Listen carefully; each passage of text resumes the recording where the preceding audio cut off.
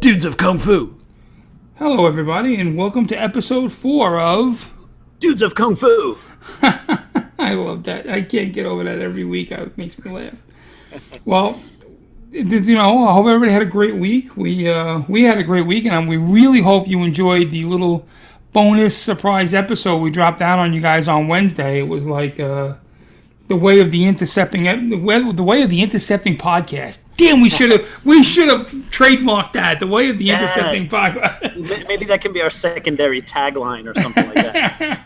Hey, and also want to thank everybody for all that great support. We have over 500 downloads, and we've only been doing this for a couple weeks. So thank you, everybody, for supporting the podcast and downloading the hell out of it. Oh, really? I'm actually, I don't want to say surprised, but I am surprised that the support we're getting. I mean, all the great reviews. We got, I'm going to say 5 or 6 5-star reviews. And that's I think there's 6-star reviews, actually. And that's even without my mom doing one yet. And trust me, she's on that right now. I told my wife that we had over 500 downloads, and she said, "What, did one of your students download it 498 times?" Oh, man. Well, we have a lot to talk about this week. We have a jam-packed week here, and there's a lot going on with the UFC, and we are finally going to talk about Mark Williams' question on generating power from a Wing Chun perspective and from a JKD perspective. Alex being the giving the Wing Chun side of things, and me giving the JKD side of things. And Alex and I want to say that, like, this is not a Wing Chun versus JKD, which one's better. This is more like I'm going to say how I teach it, and he's going to say how he teach it, and maybe you'll catch some pearls of wisdom out of each of us and go with it. Go what makes you happy, Well, people are going to do that anyway. Right, but I'm giving them permission, and that's what's most important. Life is all about giving permission, even if I don't have the right to. It's like, do you ever want to stand on an elevator and the elevator doors open and just turn around and say, "You may get off"? It's like, even if it was down on their floor and they wanted to get off, you've now given them permission to get off the elevator, and it's kind of like you're better than them, Point taken. It's just how I roll. Okay. Well, actually, we have some big news happened this week. So two greats of martial arts and boxing have passed away. We lost obviously Muhammad Ali and also Kimbo Slice. Yeah, I mean, what a tragedy. I mean, Muhammad Ali, the GOAT, the greatest of all time. He fought in the King's era of boxing. Sonny Liston, Floyd Patterson, Norton, Holmes, Frazier, Foreman were all the kings of boxing. And in my opinion, Ali was the king of kings. Absolutely. What's his record? 56-5, I think, and over 30 knockouts, or over 30 by knockouts, and he won a gold medal in the Olympics. What more could you want out of an athlete, regardless of what he thought of his politics or any other crap that didn't matter? Right. He's one of the greatest. I think it's also incredible. I mean, not only was he the greatest boxer, but also he was such a tremendously important figure in American politics and in this very turbulent time period in American history.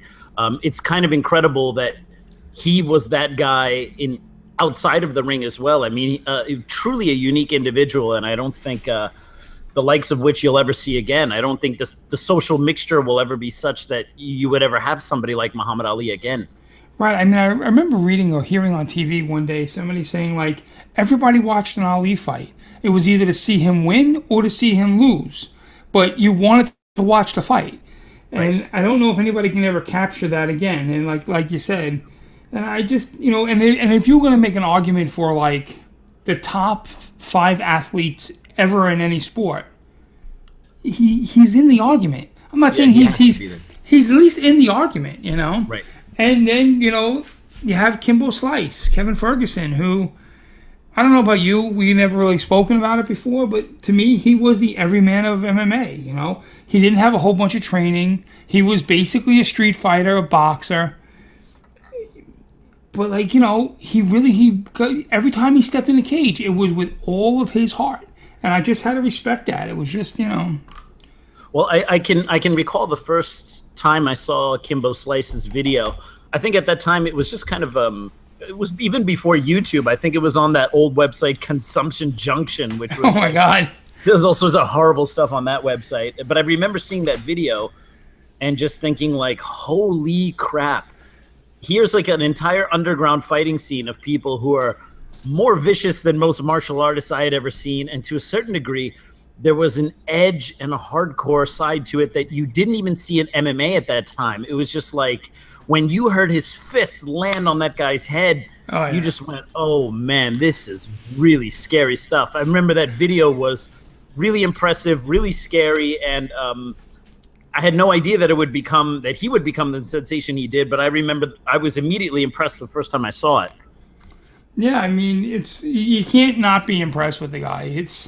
And I mean, again, I never met him, never spoke to him, but I hear he was a really genuinely nice guy. He had 6 kids, and it was nice to see that after his time in the UFC, he moved to Bellator. He hooked up with the American Top Team, so he was getting more training. And then it's it's a shame what happened. He was apparently on a waiting list for a new heart. I believe that's the story, and his heart gave out, and it's just such a shame. He'll definitely be missed in the martial arts circles.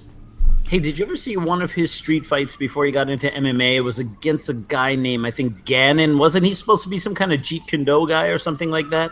It could be. I don't know the fight. I don't remember it. I remember seeing a bunch of videos, but I'd be lying if I said I remember anything specific. I think it's actually the only street fight on video where Kimbo loses, but I think the other guy threw like a knee or a kick, or he did something. Oh, and right. It was agreed that it was supposed to be a street boxing fight or something like that. I think it was that fight. Right. Okay. So now I remember it, and I think he's a cop, right? Wasn't he a cop? Something like that. Yeah. Yeah, cop, security, something to that effect.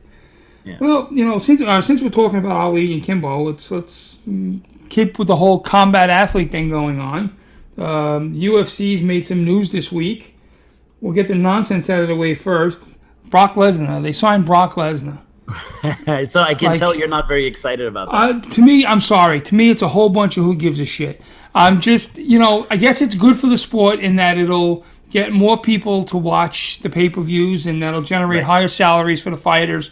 And for that, hey, welcome aboard, Brock Lesnar. But the last time he fought, I'm sorry, he got punched in the face and ran around like a bitch. It was just, I'm sorry. Are you talking about when he fought Alistair Overeem? He took that really nasty liver kick. Right. I mean, but did you see him like he was like running away? It was like, it was just pathetic. Yeah, but I mean, I'm not like, I'm kind of ambivalent. I don't really have a huge opinion one way or another. But if you look at some of Brock Lesnar's other fights, I mean, that dude was really scary. And for somebody who didn't come from an MMA background, he definitely put it to Frank Mir. He definitely had some pretty intense fights there.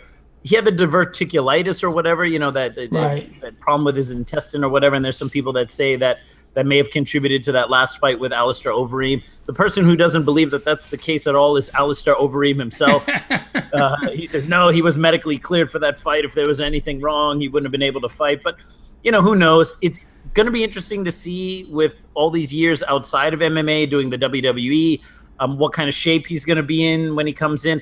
I already heard he got an exemption for the IV thing, which they wouldn't even let BJ Penn fight in the last UFC because he had taken an IV to rehydrate, but somehow Brock Lesnar got an exemption on having taken an IV or something like that. So I don't know. Gee, go figure. The meal ticket got an exemption.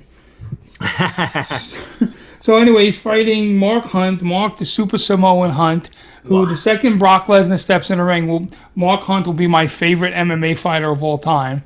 But I mean, that's a trial by far, man. If you've been out of MMA for a couple of years as a heavyweight, and your first fight back in is Mark Hunt. Oh, I know. He's gonna hit. He's gonna hit like with a boxcar. Yeah, but I mean, normally you would give somebody like a warm-up opponent first, but like Mark Hunt is nobody's warm-up opponent. I mean, Mark Hunt is no joke, man, and I think that's going to be a really tough test for Brock Lesnar.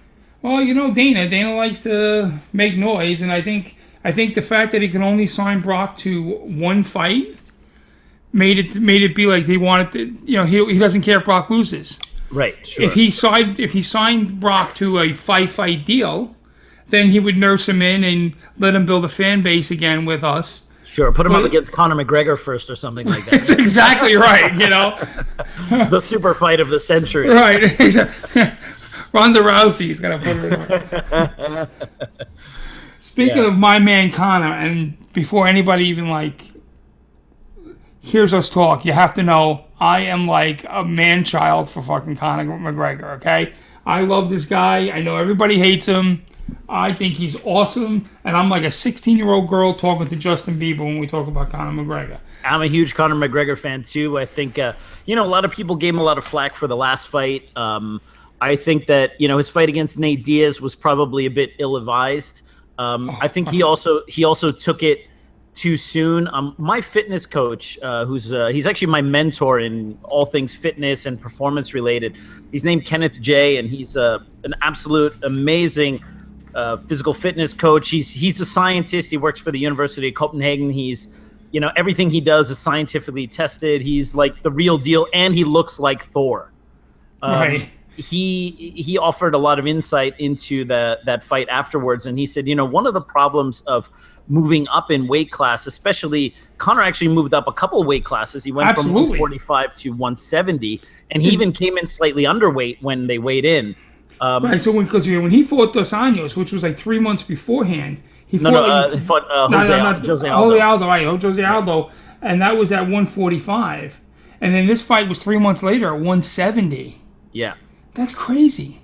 It is crazy. And also, Kenneth, actually, I don't remember the exact statistic. I'll check it out and I'll look at, I'll bring it next time we talk about Conor. He says when you're moving up in weight class, or especially when you add so much weight, whether it's muscle or whatever, your nervous system and your respiratory system and all your backup systems, they need to adjust to moving with the heavier weight in order for you to have a similar or equal output.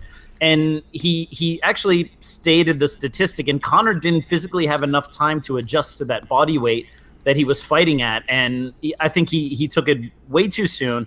Also, his whole spat with the UFC about having to do all this media stuff. I mean, instead of being in the ring, being in the gym training really hard, he was doing movement training with Ido Portal, mucking around and doing a bunch of press stuff, fighting a very, very dangerous opponent.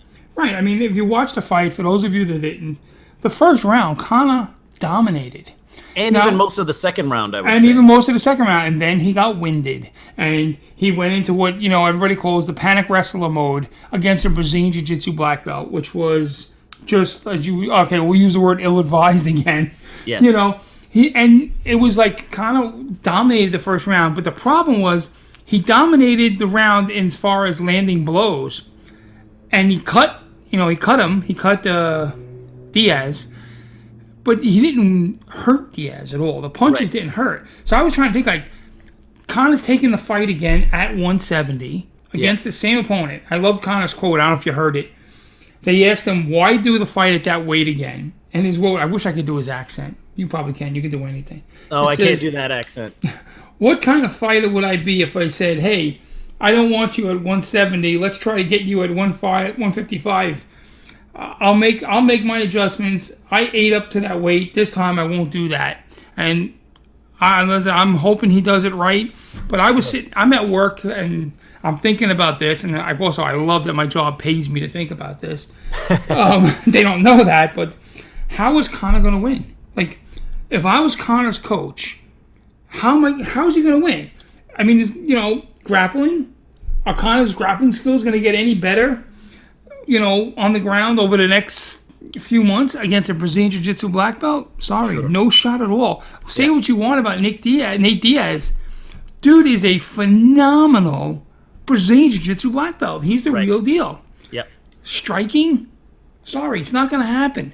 Yeah, maybe Conor landed 150 punches, whatever the number is, but they didn't phase Nate. He can take a punch. He's a tough kid from the streets of California. The kid can take a punch. Right. In my opinion, I'm sorry.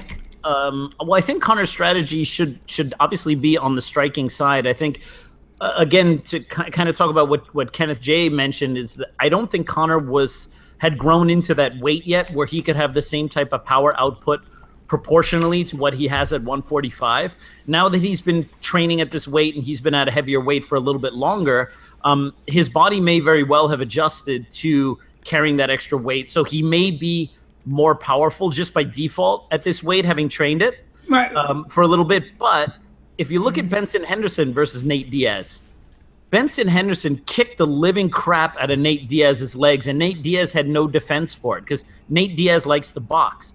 And I think that if Conor really wants to have a chance against Nate Diaz, I think he needs to start kicking Nate Diaz a lot more, especially the leg kicks, especially the side kicks that he throws. I think he needs to use his legs a lot more. What do you think? I mean, I couldn't agree more.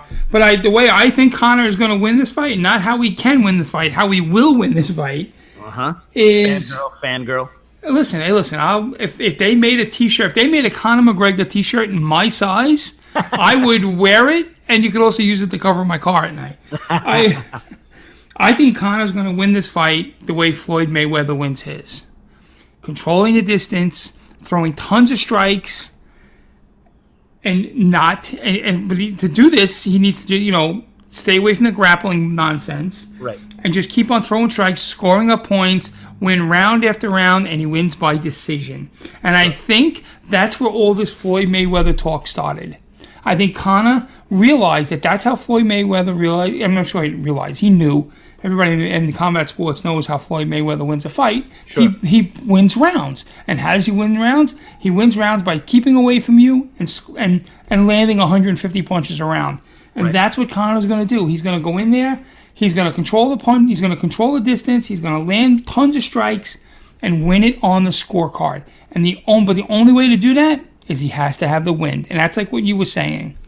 If he can adjust to the weight gain and not be winded by the middle of the second round, he'll win on decision. Because Nate Diaz can kick my butt on standing up or on the ground. Got it.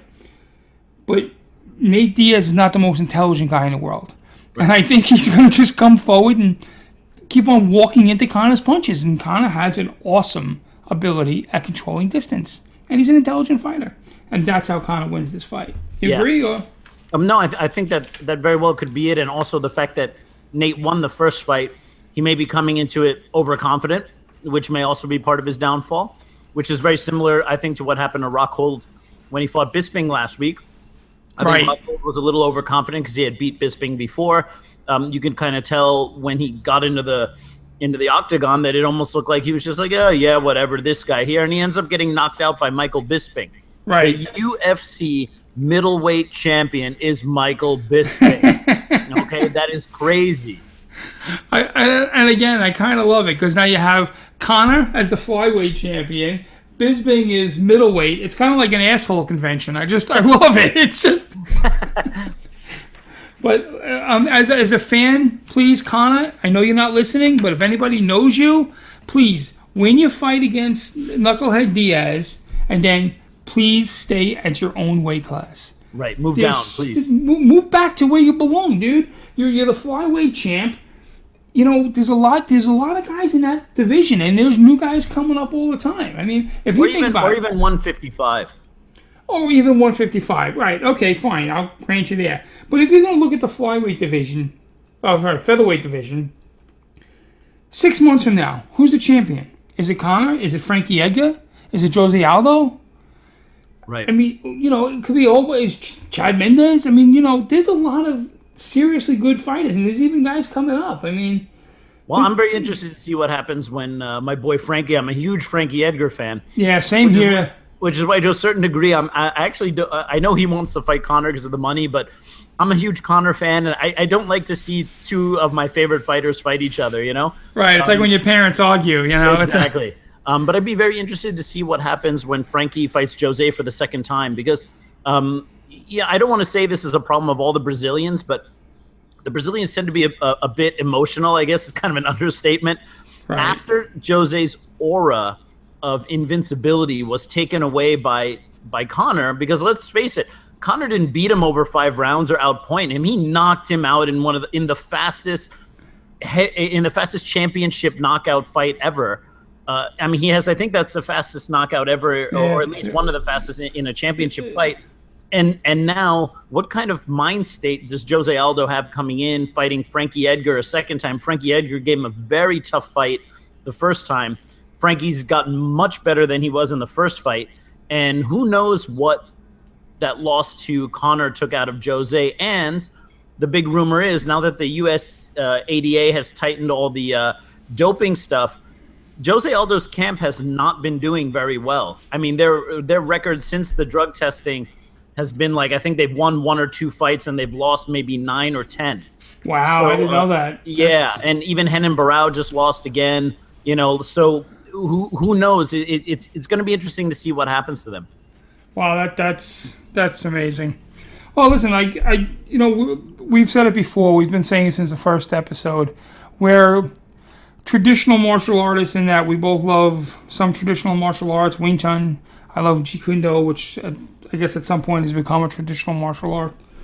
But we're also big MMA fans, and I honestly I can't wait to get back to training in some MMA. That's I did it for a while. I trained with Matt Thornton for a while, and there's a couple of good gyms here on Staten Island that I know once I'm down to a weight that I can move, and man, I'm going to be on my back working Brazilian Jiu-Jitsu. I wrestled all through school, and I just can't wait for that.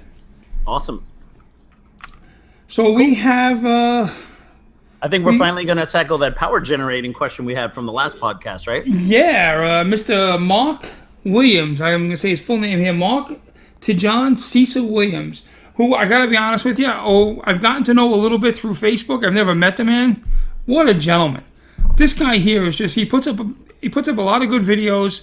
From the videos, I would say he does traditional Wing Chun in the William Chung lineage.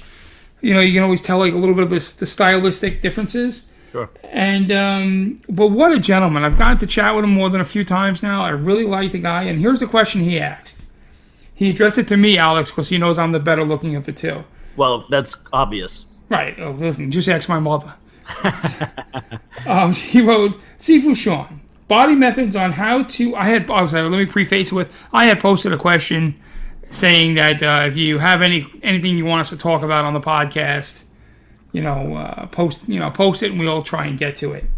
So he posted, Sifu Sean, body methods on how to produce power in Wing Chun and JKD. It's something no one really talks about, and how do you guys think it should be done? All right. And I think it's a great topic. I mean, I think it's a phenomenal topic. I think we'll probably have more similarities than differences, like you had said once. But there'll probably be some differences. And since we'll do age before beauty, you're young and beautiful, so you take both of them. Everybody's going to think we're flirting. It's just admiration. Trust me, folks. Well, I think at some point when we have maybe our podcast will be on video so people can actually see how we look, and then they'll get an idea what close friends we are, because people don't know us before they listen to the podcast. They kind of have no idea that we're just kind of two bros, Right, exactly right. It's true. They don't know. And, but I really would like to do a live one day, or we video. Should definitely do that. I think that would be a lot of fun. So, why don't you take the Wing Chun... How does Wing Chun go about punching hard there, boss? What do you think? Well, with or without steroids. Okay, well, you know what? That's a good point. First of all, steroids should be mandatory, but we'll leave that for a different podcast. In every sport. Perfect. If you won't take the needle, get the hell out of the sport. That's right. And if everyone is taking it, then it's equal again. Then it's equal. I want to see 250 mile an hour fastball hit 700 yards. Okay, well, I mean, generating power is obviously one of the most important things in martial arts. I mean, people get into martial arts because they want to be powerful, both like physically and mentally. And so obviously the ability to generate power and to generate more power than the average person can do is something that, martial artists, I think, are constantly pursuing. Now, they're kind of lineage-specific preferences. Okay, so when we talk to about Wing Chun people, obviously that's a good point. That's an excellent point. Well, why don't we just say like, this is how I teach it. This is how let's leave lineages out of it because sure. Everybody gets all penny up in that. The correct term, Sean, is butt hurt. Butt hurt. Okay, yes, well, butt hurt. Yes, people get butt hurt about these things, but that's not what my Sifu told me. Then why did you ask me? Right. A question if you want me to say the same thing your teacher tells you, right? So anyway, with Wing Chun, obviously you have some styles, they prefer to keep the weight on the back leg. Some styles stand 50-50. Some styles do a 60-40, whatever. those kind of things aside, I think what's really important is to cultivate a practice of your power. All right. So before we talk about, okay, like we get the power from here, we use the hip or whatever. One of my big issues, and I kind of touched on it, people who, yep, we cutting out? You cut out for a quick second. Okay. What about now? You're fine. So what I'm going to do is I'm going to edit that out. Make an edit. Okay. Okay, 1 second. Edit. 8:58. Okay. Go ahead, brother. All right. Okay. So something I touched on last week, kind of before we get into the whole topic of power generation and what's the most optimal way to punch or whatever. I think that at least in my experience, when I have students come up to me and tell me like, "Hey, Sifu, how do I get better at punching, or how do I make my punch harder, or how do I make my kick harder?" The first question I inevitably ask is, well, how much do you punch every day? All right, because a big part of being able to do something well is getting reps, okay? And sometimes getting reps or doing massive repetitions of something gets a bad name in arts like Wing Chun or Jeet Kune Do, because there's this fear that if you do something too much, you're going to become mechanized or routinized, or you're going to get stuck into some kind of pattern because you do it too much. And sometimes that's used, in my opinion, as a lousy excuse to be lazy and not just get reps in, Yeah, I was going to say, that's pretty moronic. Yeah, but people are like, oh, well, if I always practice like this, then, I'm not going to be able to do this, this, and this, and this. And as a result, they end up not practicing anything because they're too afraid that if they do too many reps of something, suddenly they become a mechanical man, no longer a human being, right? So, but if you look at Bruce Lee's training methods, I mean, if you look at what he did, it was unbelievably simple. He would do 1,000 of this, 2,000 of this, 500 of this, and he would specialize in these tools. And people always wonder, well, how did Bruce Lee get so powerful? Now, think about it. He was doing this in the 60s and 70s before there was all this modern training equipment, all these things like CrossFit, and, these great ways to calculate, how to optimize your punch and this kind of training and plyometrics and concept 2 rowers and all this kind of stuff. Bruce Lee did everything old school, and he did it by doing massive amount of reps and by specializing. And like he said, if you want to punch hard, you have to punch, and you have to do a lot of punches. So my first caveat before I discuss optimizing it, because again, the question of optimizing punches also depends a little bit on preferences and how you do it within your own lineage, is the first thing is, before we talk about supplementary training, what else can I do to improve how well I punch or how I punch? You have to make sure that you're doing the original thing enough. How many punches do you do a day? Do you punch a wall bag? Do you punch a heavy bag? Do you do partner-based punching training? Do you hit the focus mitt? Do you, how much regular punching are you doing a day? Because if somebody only punches a couple times, maybe they do one class here, one class there, and they're like, yeah, my punch isn't strong. I would say, yeah, you're not doing it nearly enough to complain about it. Right, you should really do it on the train on the way to work. Yeah, exactly. You should if you're on the train, on the street or on the train, or if you're on a bus, and you're like, listen, I got nothing to do, let's start throwing punches. No, never mind. Totally. Bad advice. And I tell my students, it's like, look, I pride myself on being like a treasure trove of supplementary training methods and of performance optimization, and like I'm a huge nerd. Like I track all my numbers on how many punches, how hard my punch is, how much I can do this. I have numbers on everything I do, so I can see whether I'm in, gaining or declining or whatever. But you have to earn the right to kind of get to that point. And by earning the right is your program minimum, your basic foundation needs to be that you're doing this every day, or obviously take a rest here and there, but you punch a lot, you kick a lot, you practice a lot.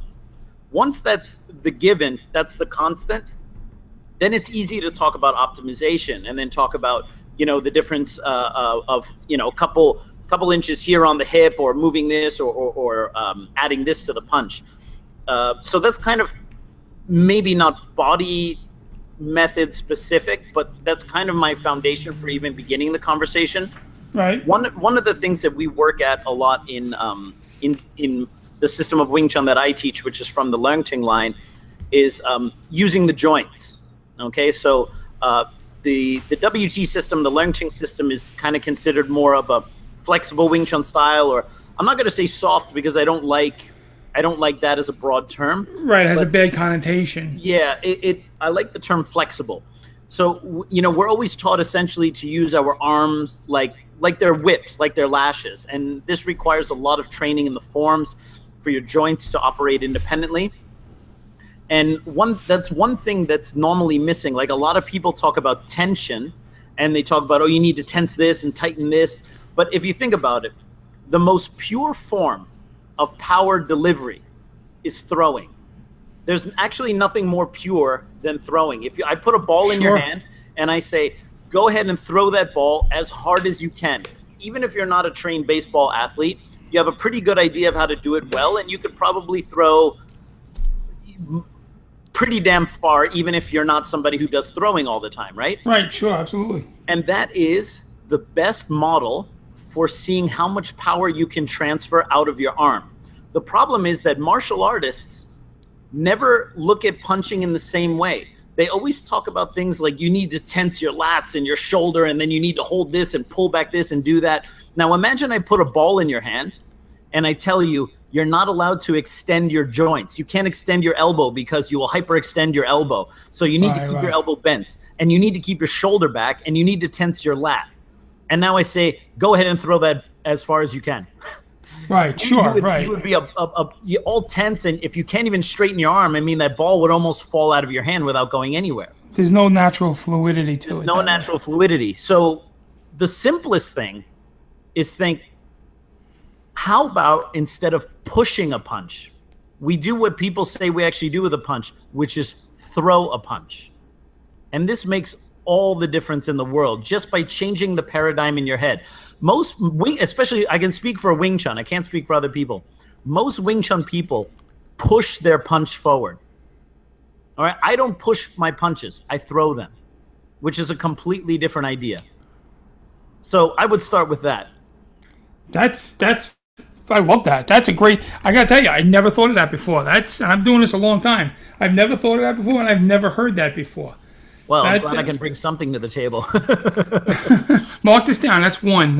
One for me. I'm gonna have a party tomorrow. That's absolutely something I never thought of. It's an excellent way of looking at it, because I'm all about changing the mindset to change how you do things, and the mindset of throwing as opposed to pushing it out is a brilliant way of thinking of it. It's more natural.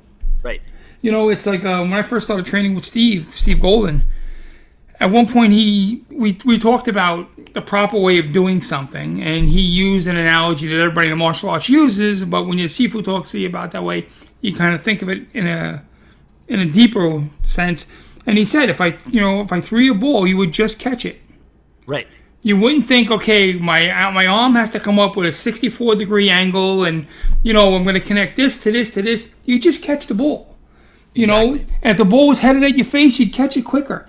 You know, it's the idea of training the body to do something, and then not overthinking it while you're doing it. Right. But I don't mean to cut you off, but actually what you said is a beautiful point, because and actually the throwing analogy also comes from my fitness mentor, Kenneth J. One of the interesting things is the human brain, when it comes to movement, doesn't actually, people always say, oh, the brain is like a computer. But actually the human brain doesn't work like a computer at all, in one very important differentiation. The more programs you run on a computer, does it run faster or slower? Oh, slower. Right. So the more things you got going on a computer, the slower it's going to run. Well, the human brain actually runs a little bit differently. Now, I'm not talking about multitasking. We're talking about when you train movement as a broad kind of idea, the more movement vocabulary you have in your body, that means like you know how to bend down and grab something, and you can also do it with your other hand and your right hand and on one leg. And the more kind of reps you feed your brain in different ways, the more efficiently your brain can find the right way to move when it needs to move in the moment. Oh, dude, you're spot on, man. I love this. This is awesome. So, for example, it's an entire PhD program at MIT to make a robot arm that can just pick a pencil up off a desk, because it requires so many fine movements to be able to do it correctly with the right amount of pressure. Now, if you think about it, I'm sorry, but you know, like that whole team and that whole team of researchers at MIT, they're gonna program that thing, but I bet not one of them have ever opened a bra. No, just yeah, and maybe if they did, they would finally figure something out, right? I'm sorry, I just had a joke. So, like, if you think about it, if a pencil dropped on the floor and you walked over to go get it and you bent down and you grabbed it and you picked it up, think of all the things that are required for your brain to handle.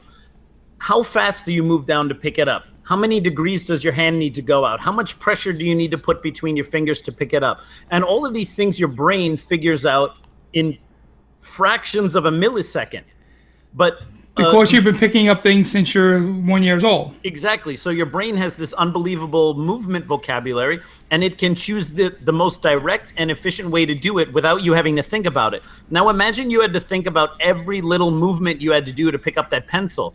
You would essentially be paralyzed in thought.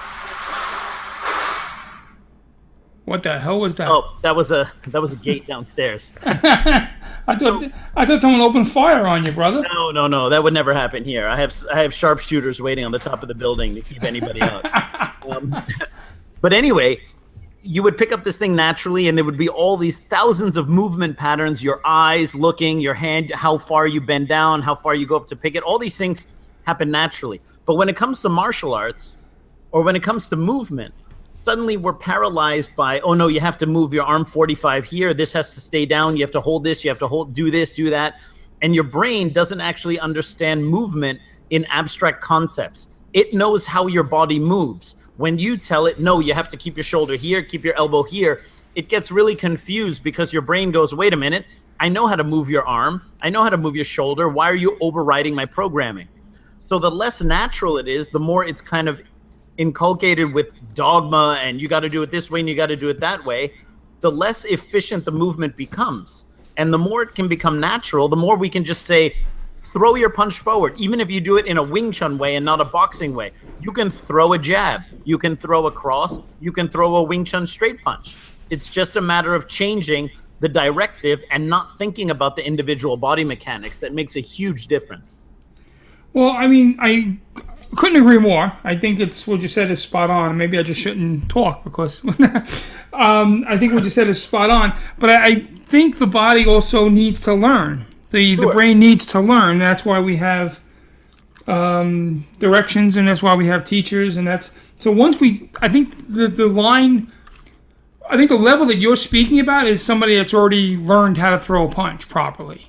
Once the brain learns how to do it, if we still think about it, that's when we kind of, I don't know, neuter ourselves. Sure. But we have to, I think, like at some point, a person has to learn how to throw a punch. I mean, right. You're teaching a lot of years. How many people have you come into your school that can't throw a punch to save their life? I had one student that came to train with me for a few years. He was a big dude.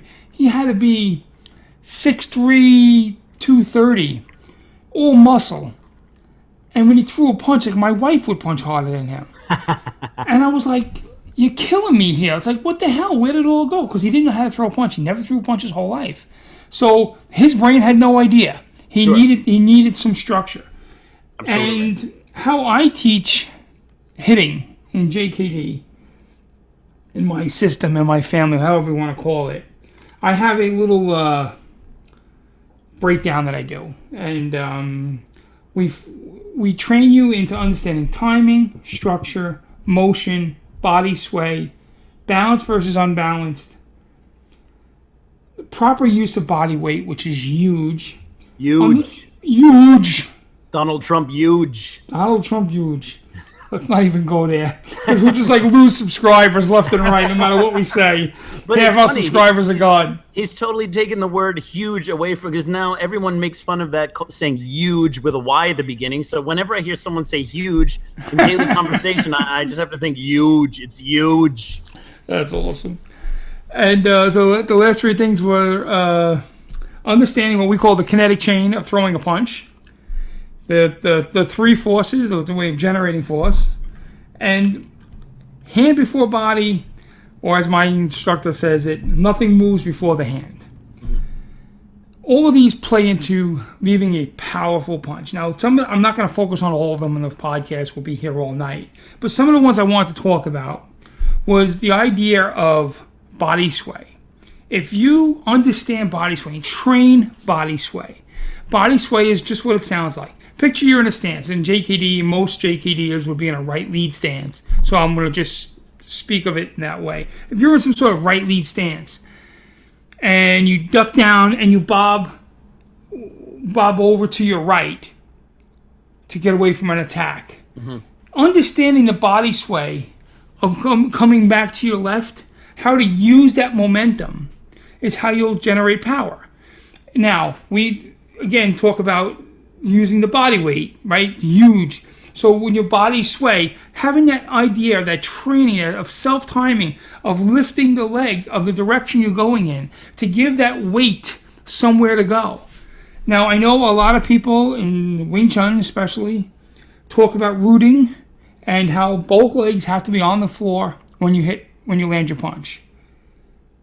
Actually, I don't. Well, to be fair, or to be honest, I don't discuss rooting at all. Rooting, in my opinion, is a Tai Chi idea, and a lot of Wing Chun people have adopted it. But right. Actually, rooting, because I'm of the opinion, if you're stuck rooting yourself in one place, then you're just a standing target in front of your opponent. So I actually don't teach any so-called concept of rooting. We get our stability in Wing Chun a completely different way. But I don't mean to cut you off. Go ahead. No, it's fine. I'm a big proponent of when you throw a punch, your hand has to strike before your lead foot touches the ground. Mm-hmm. And, I've had many people say, no, you're wrong. No, you're wrong. And you know what? That's fine. I could be wrong. But I understand that force is generated mass times acceleration. And I want to have as much mass moving forward and downward as possible. And if you want to just test it out to yourself, take your normal stance that you have and go stand in a door jamb somewhere and have both feet rooted to the ground or on the ground in your stance, and take your hand and press it into the door jamb straight out, and press as hard as you could possibly stretch, press as hard as you can possibly press. Give that forward pressure as much as you can. Now do that and lift your lead leg. All your weight goes now into that front hand. Right. If you can create the crack of a whip with that front hand, you'll hit a guy that he doesn't travel back 30 feet. He drops. Because if you have all your body weight coming forward and your hand snapping in and out, Steve Golden has a student, James Chandler, who punches like so hard. It's his big thing. He punches incredibly hard. And James Chandler. Okay. He spoke about one day, he was like, what's the quickest your hand has ever moved? He asked me. And, I was thinking about it, and it was to picture you touching something that you didn't know was hot. Mm-hmm. You touched a barbecue, you thought it was cold, but it's been on for the last overnight, and you go to touch it, and it's red hot, and that kind of speed of your hand coming off that barbecue. That's the speed, that kind of initiation speed, bang, snapping forward, timed with the proper use of body weight, will have you hitting so hard. And in my opinion, it's the hardest I've ever hit. Right now is the hardest I ever hit. Mm-hmm. Is because of the way I can use my body weight and use acceleration. It's not just punching fast. It's going from nothing to fast. It's that acceleration speed, pop, timed with the use of the body weight that will make a guy hit hard. Now you have to crack the whip, and when I say crack the whip, think of literally a whip cracking. Is that there's that instant where it's at its what's the apex, I guess? The right term? It's right at the apex. That's the whole idea of timing and self-timing. You have to understand you have to have the ability to read the ebb and flow of a fight, the ebb and flow of two people moving, that you know that you can hit that punch at what distance so that you can crack the whip at the exact moment you need to crack the whip. Right. And we talk about different ways of generating power, and this is all academic.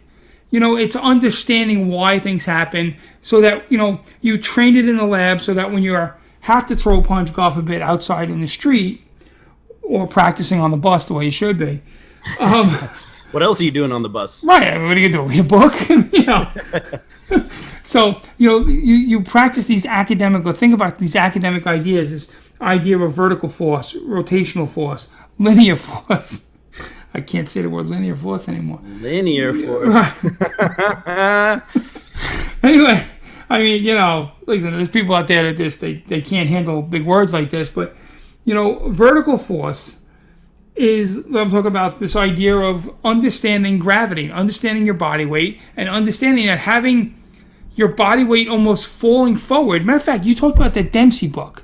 Yes. In the Dempsey book, he talks about a drop step. Yeah, the falling step, very famous. Right, okay, and that's him using his body weight. Right. And that's exactly what I'm talking about. I'm sure he wrote it in a much more elegant way than this fat kid from Brooklyn can say. But it's this idea of using your body weight as it's falling forward creates what we call vertical force.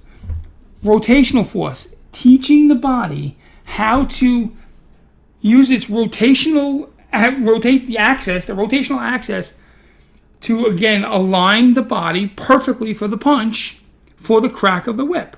Right. Now, again, this is not something that you're going to think about in the Barnes & Noble when someone's trying to steal your book that you want to buy. Someone's trying to steal my book from Barnes & Noble's now. Right. If you're online, someone goes to take your book, you got to punch him. You can't go and take another one. So, but if you think about it prior, that's what training's all about. Training is understanding why things happen, practicing why things happen, so that when you have to use it, you don't have to think about it. Right. So that you'll see your vertical force, you have your rotational force, and linear force. Using the forward momentum, being a solid bar. That's how at least we do it. At the extension, at the crack of the whip, there's this alignment that takes place between your ring finger knuckle, your wrist, your elbow, your shoulder, and your rear shoulder, and your hips. Kind of all crack the whip at the right exact fraction of a second. Boom. To give you that crack of the whip punch. And everything needs to be timed right. You need to start from the right distance. You need to have the understanding of the body sway. So much can be learned from a bob and weave when it comes to generating power. If you got in front of a heavy bag and just bobbed, came up with a hook. Bobbed, came up with a rear straight. Bob, lead hook. You'll gain an understanding of what I'm talking about with this idea of body sway, and now put into it of stepping off in different directions. These will help your body learn ways of moving.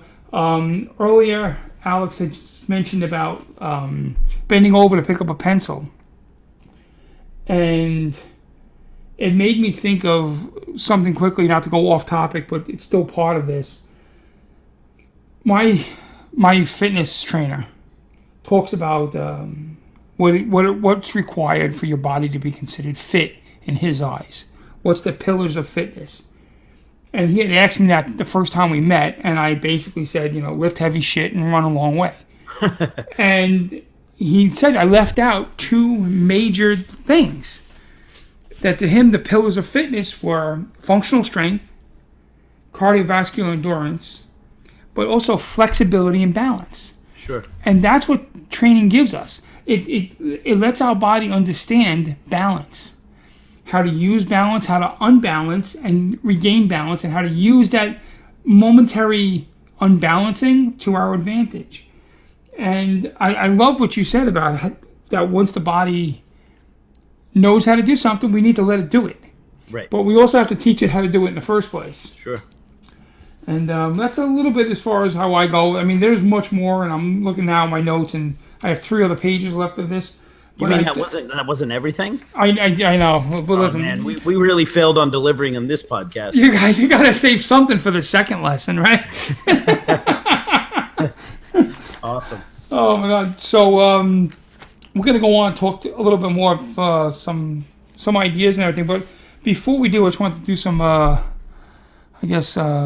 over questions? No, before we do that, Oh, okay. I want to remind the folks a couple of things. One, please go to our Facebook page, facebook.com/Dudes of Kung Fu, and give us a like.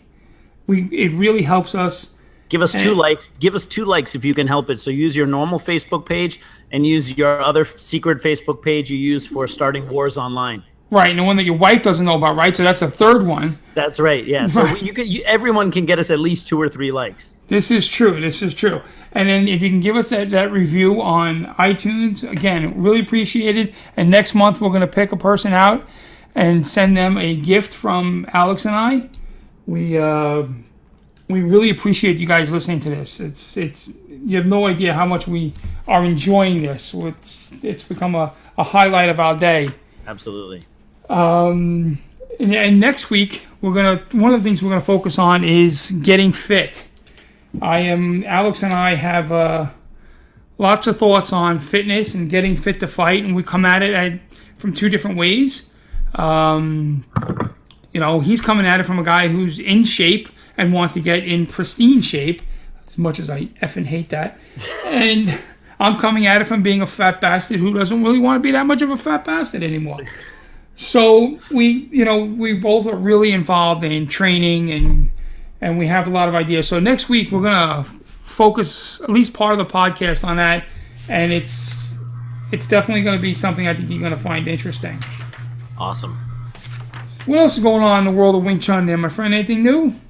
Nothing new. Wing Chun world is normally just about old stuff. So like I said last week, I have a few projects I'm working on. Today we shot a bunch of intros for a new web series I'm working on called World of Fighters. That's going to be really cool. And I'm also working on a big Wing Chun project, which will bring me to Hong Kong. And again, when that's all finalized, I'll make the big announcement about that. All right, awesome. So you just said Hong Kong. I think last week or the week prior, you mentioned that you teach in a Hong Kong style. Yes. What the hell does that mean? It means that I teach with a really crappy attitude and I berate my students constantly and ask for more money. Oh, okay. No problem. Makes sense. That's Got also it? All right, makes sense, yeah. That's also a Brooklyn style then. No. Well, within Wing Chun, the WT line, which I come from, there's been a big schism. People don't like to talk about it, but essentially there's kind of the Wing Chun that's being taught in Europe by Sifu Kanspecht, who's like Sifu Leungting's #1 guy in Europe. And he's taken Wing Chun to a vastly different direction in Europe and has been for a pretty long time. So the European style was always a bit different, and they had different programs and they did things kind of their own way, which was a little bit different from what they were teaching in Hong Kong. And I learned the European style originally because I learned at Langenfeld Castle for 3 years. I actually trained at the headquarters of the EWTO for 3 years. I trained 6 hours a day, 5 days a week. That's all I did for 3 years of my life. Instead of going to college, I went to Kung Fu school in Germany. Wow. So, I dated girls. So I'm by trade. I mean, I'm professionally. I'm not just a guy who learned Wing Chun somewhere and decided to open a school. I actually went to a professional Wing Chun martial arts academy in Germany and became trained not just in Wing Chun, but as a Wing Chun instructor. So I am by trade a Wing Chun instructor. This is all I do. So, and I learned, obviously, the European style, having learned over in Germany. But when I came back to the States, I had the great opportunity to learn directly from Sifu Leungting. And so for 9 years, I learned from him privately in seminars here in the States, in my school, in Hong Kong, all over the U.S. And it changed my perspective on Wing Chun dramatically. And I essentially teach the very Hong Kong style Wing Chun, which is kind of very gritty, very aggressive, very practical. The only difference is I teach it in a very structured and logical European way. The Hong Kong Chinese, despite all their amazing innovations in the actual art itself, in my opinion, don't really have a great way to teach it. And it's too bogged down by a lot of things in Chinese culture that they don't really look at their job as instructor seriously. I take my job very seriously. Everyone who walks into my school, it's like, well, I got to make them good. That's my job. And I do the best to engineer programs and curriculum that can help people be successful. The Hong Kong Chinese, if you're not talented, you don't work hard, well, you can go screw yourself. Right. The Western models are like, we want to give everybody a chance. So I teach the Hong Kong style curriculum, but with Western modern teaching focus. So you have more of a structured class, or is it more of a gym atmosphere? Well, it's a structured gym atmosphere. Wow. You should go into politics, my friend. I dealt with politics for 9 years in the big association, so that may have helped me a bit. There you go. There you go. Yeah, so that's what I mean by Hong Kong style. I just mean the flavor of Leung Ting Wing Chun I teach is more Hong Kong style than European style these days. Oh, okay. Because I've heard the term Hong Kong style used differently. Yes. Maybe it's I've heard it from Moyat people, and maybe it's just something in that lineage, our lineage, that this idea of Hong Kong style being more of an organic way of learning, as opposed to an American or Western style of a structured class way of learning. Yes, although I have to say, as someone who's been to Hong Kong quite regularly, and I've watched classes not only in my own lineage, but in other lineages of Wing Chun, I've watched other Kung Fu styles there. By organic, they basically mean the Sifu just kind of sits there and you practice while they watch. Right. And if you're lucky, they'll give you a correction, or they'll tell you it wasn't as bad as last time you did it. And that's, in my opinion, not really organic. It's just kind of a sign of lazy instructorship, and the Chinese get a free pass on doing that because, well, that's how their Sifu did it. Right, sure, I get it. I mean, I'm not telling any tales out of school, but my Sifu told me a story once, which I thought it was hysterical. They were in the school one day, in Moyat school, and they were, training, and they're doing their thing, and Moyat was in his little office painting. Right. And while he was painting, he yelled out, "Who's on the jong?" So they yelled out who was on the jong. I'm not going to say who it was. And he goes, "Oh, you suck." Yeah, that sounds pretty typical. And I thought it was hysterical. I was like, that just sounds so... To me, that's not Hong Kong Chinese. That's just like old manish. You know what I mean? That's like something my grandfather would do, Sure. It still goes on that way, unfortunately. Right, my grandfather's the kind of guy, he was an awesome guy, but like he would you could be in the kitchen, he'd be in the living room and say, "Sean, grab me a soda." And I'd grab a soda for him and a soda for me, and I'd walk in and he'd look at me and say, "You're going to drink a soda? Aren't you getting fat?" I'm like, "You old bastard, I just bought you a freaking soda, But the way I teach has changed over time as I got lazier. But one of the ways I really loved in running my schools, and anybody that's ever trained with me could tell you this, there's been nothing ever structured about the way I ran a class ever in my life. I am very much boxing gym atmosphere. Mm-hmm. I always just like that. I'm a firm believer in Sihings, helping juniors, teachers walking around, being actively involved, and although there's quote unquote maybe some ranks, especially with Wing Chun, in JKD I really don't look at student ranks whatsoever. So it's more like if you go into Gleason's gym in Brooklyn, the only way you can tell who's better than who is by their form, and not by form as in kata, form as in how clean they move. Right. And I just love that. And that's why I think, for me, how a martial arts school, for me to train in and teach in and feel at home in, would have to be. It would have to be like walking into Gleason's gym, except nicer and maybe not smell as bad. But that's kind of the way I like to run things. We have a couple of questions here. If you... I think we got to shoot these answers quickly because we're running out of time. Yeah, we are. We're maybe a couple minutes here. Yeah. All right, shoot. We'll give all these a nice quick answer. Just one or two questions here. All right, one question. This is a nice easy one for you. It's a layup. Uh-huh. Why are the forms different in every Wing Chun school? Why are all Wing Chun schools different in Ip Man method of teaching? This comes from Tony Santiago. I think we've both heard of Tony. Sure. Well, I can't speak for the Ip Man methods because Ip Man for me is a fictitious character played by Donnie Yen and Anthony Wong.